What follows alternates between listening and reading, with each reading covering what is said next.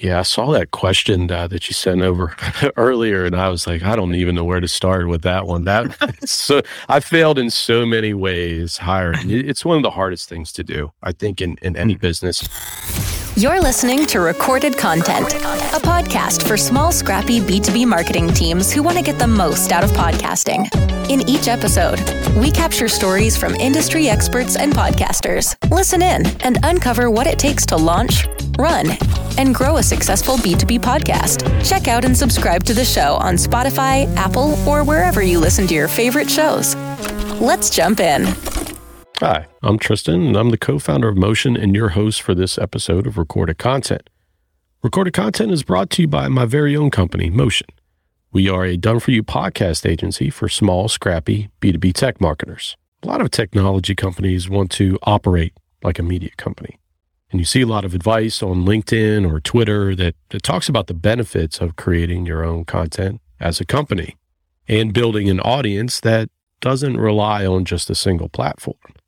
In fact, right now, the headline on our website mentions how we help tech companies own the media and own the market. And one of the ways we help companies own the market is through the development of shows, which start as a podcast and then build out into other forms of content, such as blog posts, articles, long form and short form videos, social posts, and a whole lot more.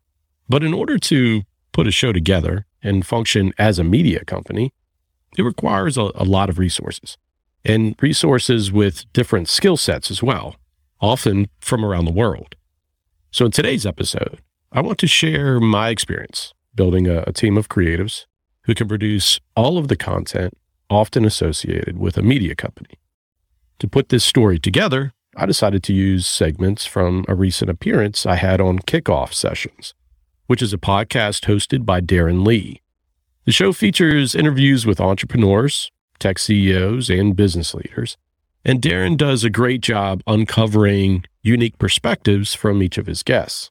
During the conversation we had on Darren's podcast, one of the main things we talked through was my personal experience finding talent to work with. So now, on the video production side, you can work with anyone in the world. Like back then, you could only work with someone that was a mile or two away. I mean, I'm in a metropolitan city. Yeah, I'm in like Washington, D.C. And if you're not within a 10-mile radius of the city, it takes an hour and a half to get there. So you're dealing with a talent pool that is in such a small area, and you can't transfer footage over the web at that time.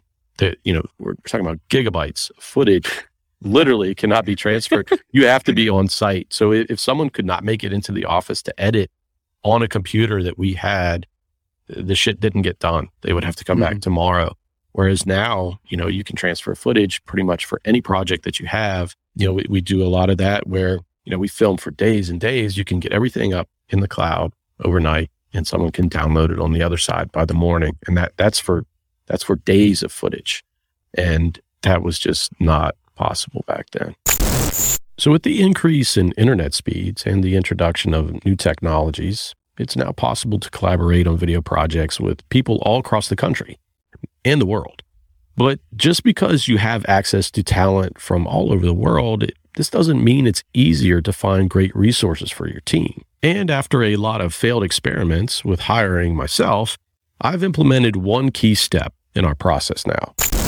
When you got it a little bit bigger and you were trying to bring on more people, what were some of the challenges you had when you were hiring? Yeah, I saw that question that you sent over earlier, and I was like, I don't even know where to start with that one. So I failed in so many ways hiring. It's one of the hardest things to do, I think, in any business. And I interviewed and hired people as a consultant. I would interview consultants to see whether they can come on a project or not.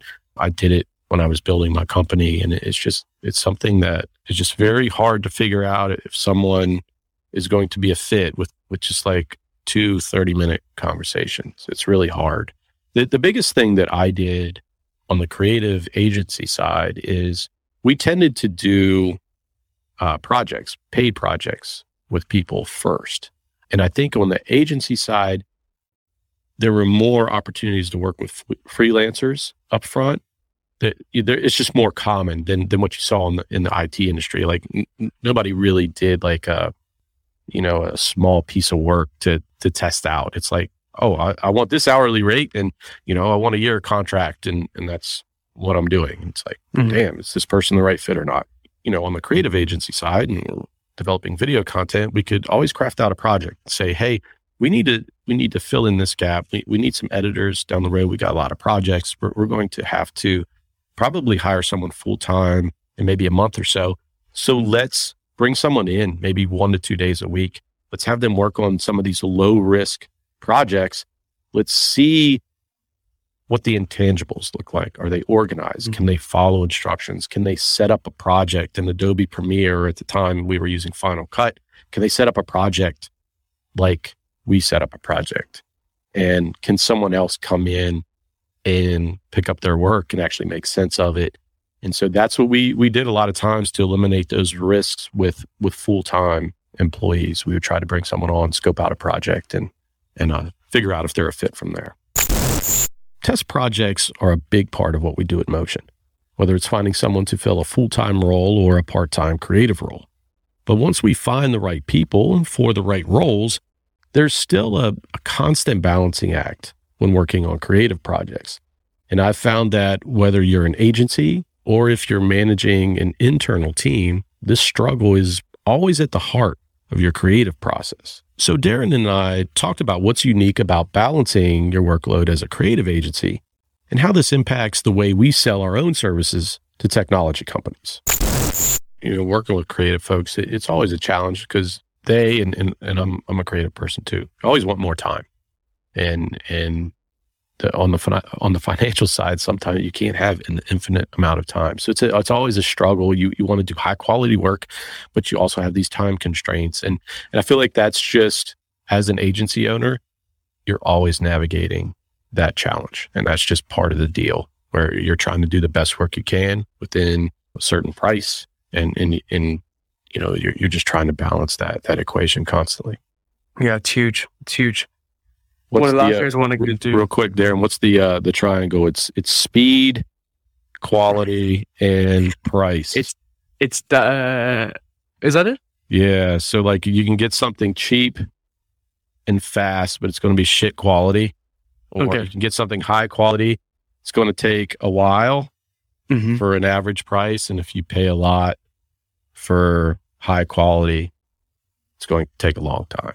So it's like trying to balance those three things, that three-legged stool. But what's cool though, like an example of like your company Motion, is the fact that, for anyone who doesn't know, like a lot of the work you do for launching podcasts, and if you're doing it for B2B companies, you do set pricing. And that's what I actually really love. When I checked out your website, it was really cool to see that you do a set structure. And I even want to ask you, and like just super briefly, is like, why is it set? Because a lot of people will do the opposite. They'll leave it open. They'll have a rough scope, and then they'll add on more things, bring you down the sales funnel. You're so far down the sales funnel, then they'll slap you with a massive cost, and that's usually how it works. Yeah. Why is it for you to define price up front? It is super important for us to do that up front. And I feel like it's one of the biggest changes I've made that's had one of the biggest impacts on my business. Because if we roll back to a lot of the conversation we've had around on the video agency side with my first company, and that's even how Motion came to be as well. I mean, we basically replicated the same model I had before, a project-based company where every inbound lead that came in or every opportunity that we generated required a custom proposal, which meant that we needed a salesperson. And so in the early days, it was me. I was doing all these proposals myself, custom proposals, and I built a system for it. But when we started to grow, which is how I met my current business partner, Motion, Justin Brown, I hired him as our head of sales in my previous agency. And I brought him in to grow a sales team. So we had a 4 or 5 person sales team when I exited the company. And we had to figure out a system to develop those proposals, but everything was so unique. Every project was so specific, and it was just very hard to do that each and every time. Every month we would start at zero in our revenue. Sure, we would have pipeline of opportunities, but you literally start at zero every month, and you need to land new deals, bring in invoices and revenue, and move forward. And so recurring revenue was always a goal of mine on the agency side. And that's why we totally revamped what Motion put together. And so now our focus is much less on a project, and it's much more focused on a long-term relationship. And that's why we develop our packages like we do now. We have a month-to-month agreement. I mean, you can sign up for us and you can cancel if you want, but we love to put our money where our mouth is and say, hey, we have to earn, your respect each and every month. Our goal is to have you never leave, but we want to give you that freedom up front. But in exchange, we're going to be very clear as to what we provide, and we want to build that relationship. And so when people are coming to us up front, we're not a great fit when someone's like, hey, I want to, dip my toe into podcasting. I want to try it for a month. Honestly, we're like, it's probably not going to work. And we are not going to be a fit. You might find someone else that can help you get it off the ground and try it, get an episode or two, and then you'll probably become part of the pod fade that you see in a lot of other cases. What we like to stress up front is that podcasting is a long-term commitment. You can get a lot of short-term results and some impact right away, but you really start to get that compounding effect as you move forward. And so our whole pricing structure really reflects that mentality, and it's really worked out well for us. Whether you're building a media company internally or growing your own agency, it's important to find the right balance of resources and the proper amount of time to do the job properly.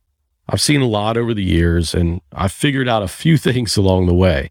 So hopefully by sharing some of my own experiences as a creative professional in this episode, you'll avoid some of the same mistakes I've made. Thanks for joining me on Recorded Content. I hope I see you again next week. Thanks for listening to Recorded Content, a show brought to you by Motion, a done-for-you podcasting agency for B2B tech marketers. We do the podcast stuff so you can focus on strategy, building brand awareness, and developing new relationships. To learn more about how you can launch and grow a podcast for your company, check out motionagency.io. Thanks for listening to Recorded Content.